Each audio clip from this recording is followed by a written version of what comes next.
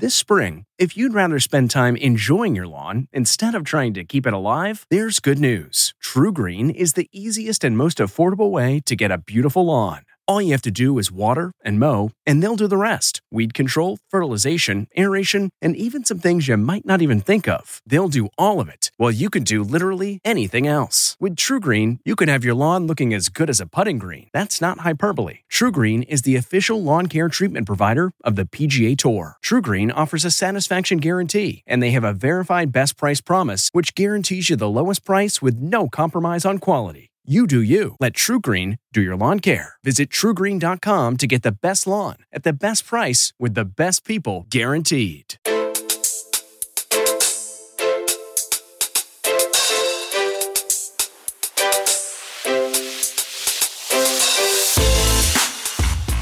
Welcome to the CBS Eye on Money show. It is Thursday, February 3rd. And we are here answering financial questions for any of you who have them, which is a lot of people, by the way. And you might have a lot of questions lately because markets are whipping around, and maybe you have just a plain old tax question because, hello, it is tax season. Welcome to your tax season, ladies and gentlemen. And maybe it's something more esoteric. Maybe you've got a career question. Maybe you're weighing 2 job offers.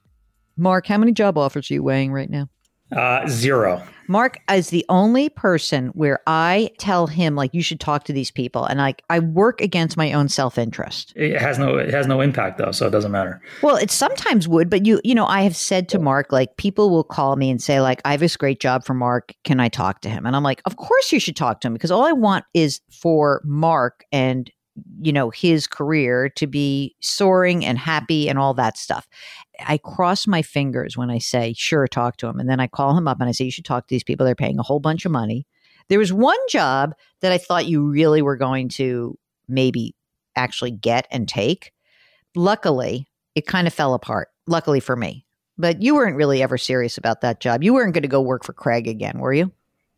0 chance. You say you just want me to be, you know, happy and successful. Like I feel like I am that right now. Like this is it. There's there's no going anywhere else. Wow. I got my ego boost for the day. That's all I need to. I mean, it is true.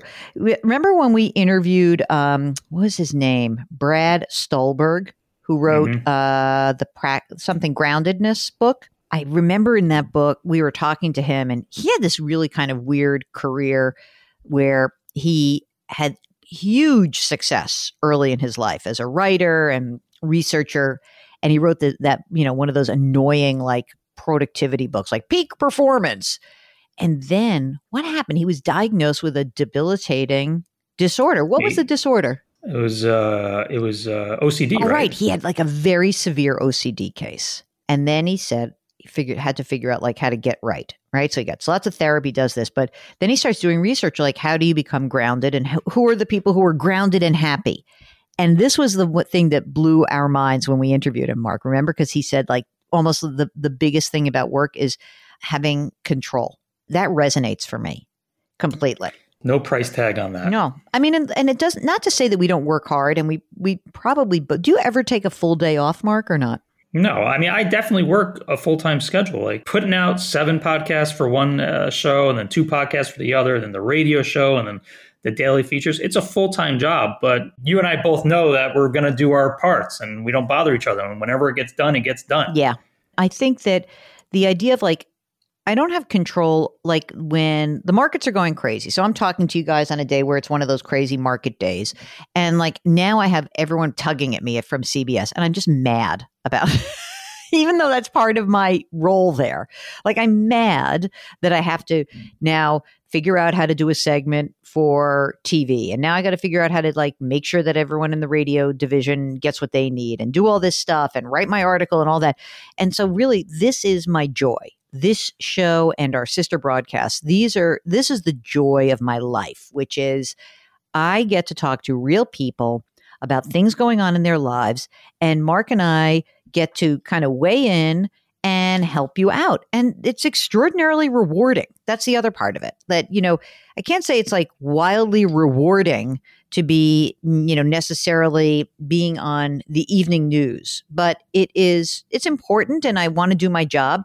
but it is rewarding at such a different level talking to you guys about what's going on in your lives.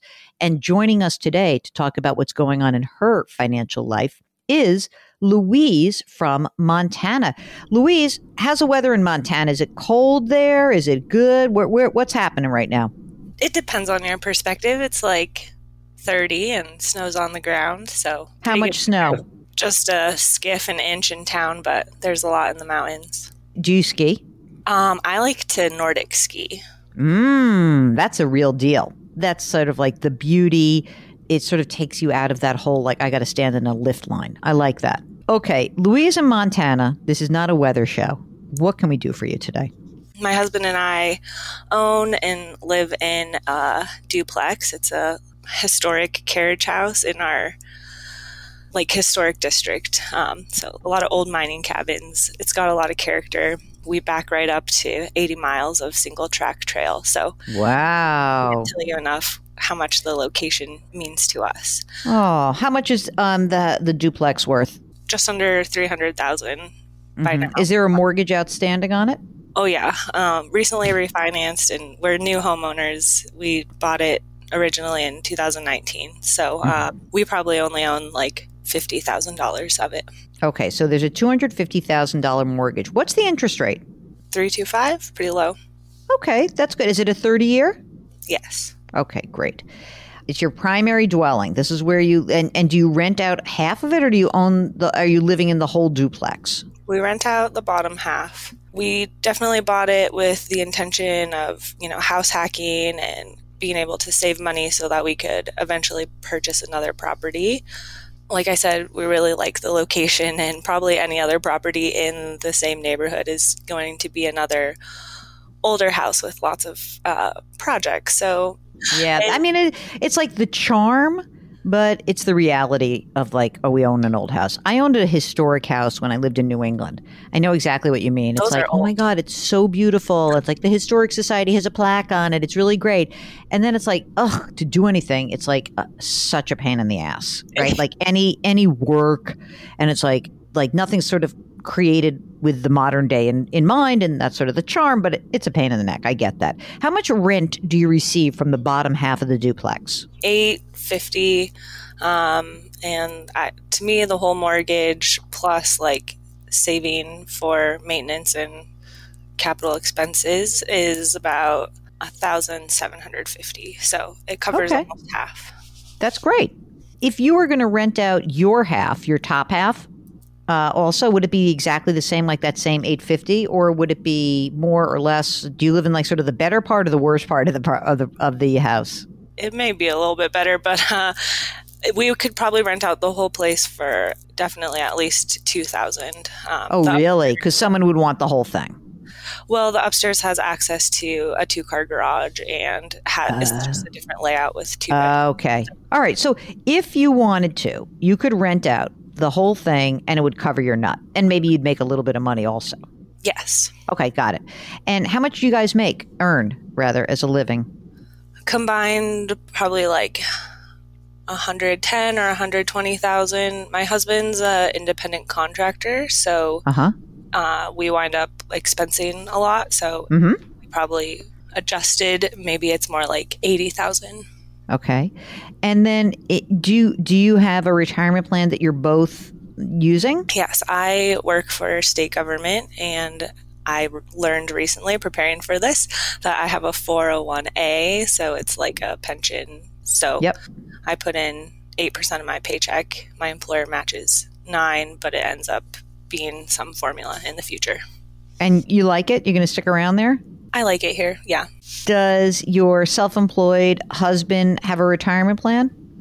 He has been less gung-ho about retirement than I have early in life, but probably 3 years ago, I set him up with a SEP IRA, and only this past year were we able to pretty much max that out. So hoping we can keep up on the trend of getting him into retirement savings. That's so that was great, though. That's really great. How much did he put in? What was the max amount? Like, what was that based on his income? Because it's like 25% of your compensation. It's limited to 58,000 or 50. I think it's 61 this year. So what did he put into the SEP? it's through Vanguard, so it tells me that the max is 6,000.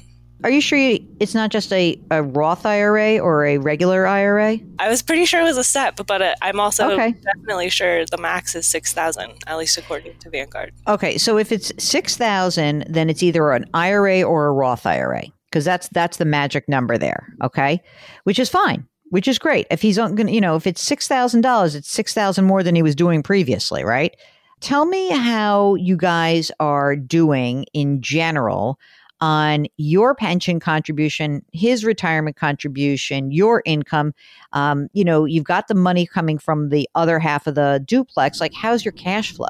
It's pretty good. We have a lot of fun and like traveling and stuff. Well, that's great. So, I know you always ask about emergency savings. We probably only have about 2 months. So $6,000 for us. We want more. But we also have like pretty healthy like house emergency and car emergency.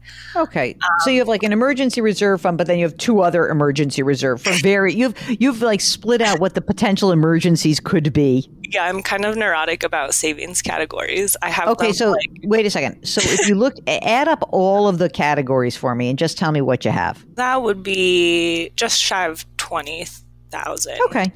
And you said you spend about $3,000 a month? Yeah, so almost 7 months. Okay, that's good. That's really good. This episode is brought in part to you by Audible, your go-to destination for thrilling audio entertainment. Whether you're looking for a hair-raising experience to enjoy while you're on the move or eager to dive into sinister and shocking tales, Audible has an exclusive collection of thrillers from best-selling authors that will keep you on the edge of your seat. Like James Patterson's first audio-only thriller, The Coldest Case. Experience stories like never before, where every chilling detail is brought to life by captivating sound design. Plus, as an Audible member, choose one title a month to make yours forever. And now, new members can try Audible free for 30 days. Just visit audible.com/WonderyPod or text WonderyPod to 500-500. That's audible.com/WonderyPod or text WonderyPod to 500-500. So now, here's what I want to know from you. What's the core issue that drove you to write into us? Well, there's a couple scenarios where we could see not wanting to keep a tenant downstairs. If I were so fortunate to become pregnant, would be one, and using that space for family. And my husband obviously works from home, and yeah, you could redefine your space in a much different way if you had both sides, but then you lose your income. Yeah. Okay. Is there a scenario where you're like, number one, let's sell it and just buy a single family house, or number two, let's keep it and get something else and have $2,000 a month coming in? Yeah, I think long term that would be nice to set us up for. I guess my ideal scenario, we would have enough money to keep saving for that, but also be able to occupy both units and update the downstairs a little more. Mark, ask your questions. I think I asked a lot, so I'm going to let you jump in here. My main question was, if they lost the rental income, how comfortable would they be paying the whole monthly nut on their own? The amount of money that we save for our next property now is like the same as that rental income. So, that's one obvious place we could make up the difference, but then we're not working towards that longer term goal. Right. Tell us what you really want to do. Let's see if it's possible. What's your, give me your goal. You know what? In an ideal world, what would it be? I think ideally they probably want to keep the current place and be able to get another place. Yeah. I think it's convoluted. I'm going to be, hello, Jill Dream Crusher is coming on up. I don't think that's happening. That's just my 2 cents. First of all, I think, do I think that you could give up the rental income and have someone else and have all the space and make this your forever home? Yeah, sure. That I do think you can do. You're not making enough money rental income. You'll be able to figure this out. I have no doubt about that. Do I think you can hold on to this house and buy another house and collect the rent? I don't think that's going to be doable for you guys. You don't make enough money together unless you're like, you have a job where you're not going to like kill it in the next year. But if your husband has a career where all of a sudden, instead of making 110 or 120 grand together, that you are making like 250, yeah, I get it. You can do that. Based on the numbers today, I need that equity in your house, right? And so if you want to buy a new place, a single family house, then I think you got to sell the duplex, take the 50 grand of equity, roll it into the new place, start over. If it is that you really want this, you love your location with all the trails in the back and that's your heaven, then you can work towards getting rid of the renters, making that duplex, the whole place, yours. And it's quite affordable. You've got a cheap mortgage, so I don't think that's a problem. And I don't think the $850 a month is all that important. I really don't. I think you'll be able to make that up. So I think that's that to me would be the goal. But if you're like, ugh, I want different space. I'm sick of the old house thing. That charm thing, totally over it. Then you're going to sell it and you're going to roll the equity in and get something new. What do you think of that? That seems like a good game plan. Like if we let go of the renter, kind of just put the brakes on the dream of the next property and see how it goes. Yeah. Right? I mean, and then, what's interesting. So the top half is the better half, right?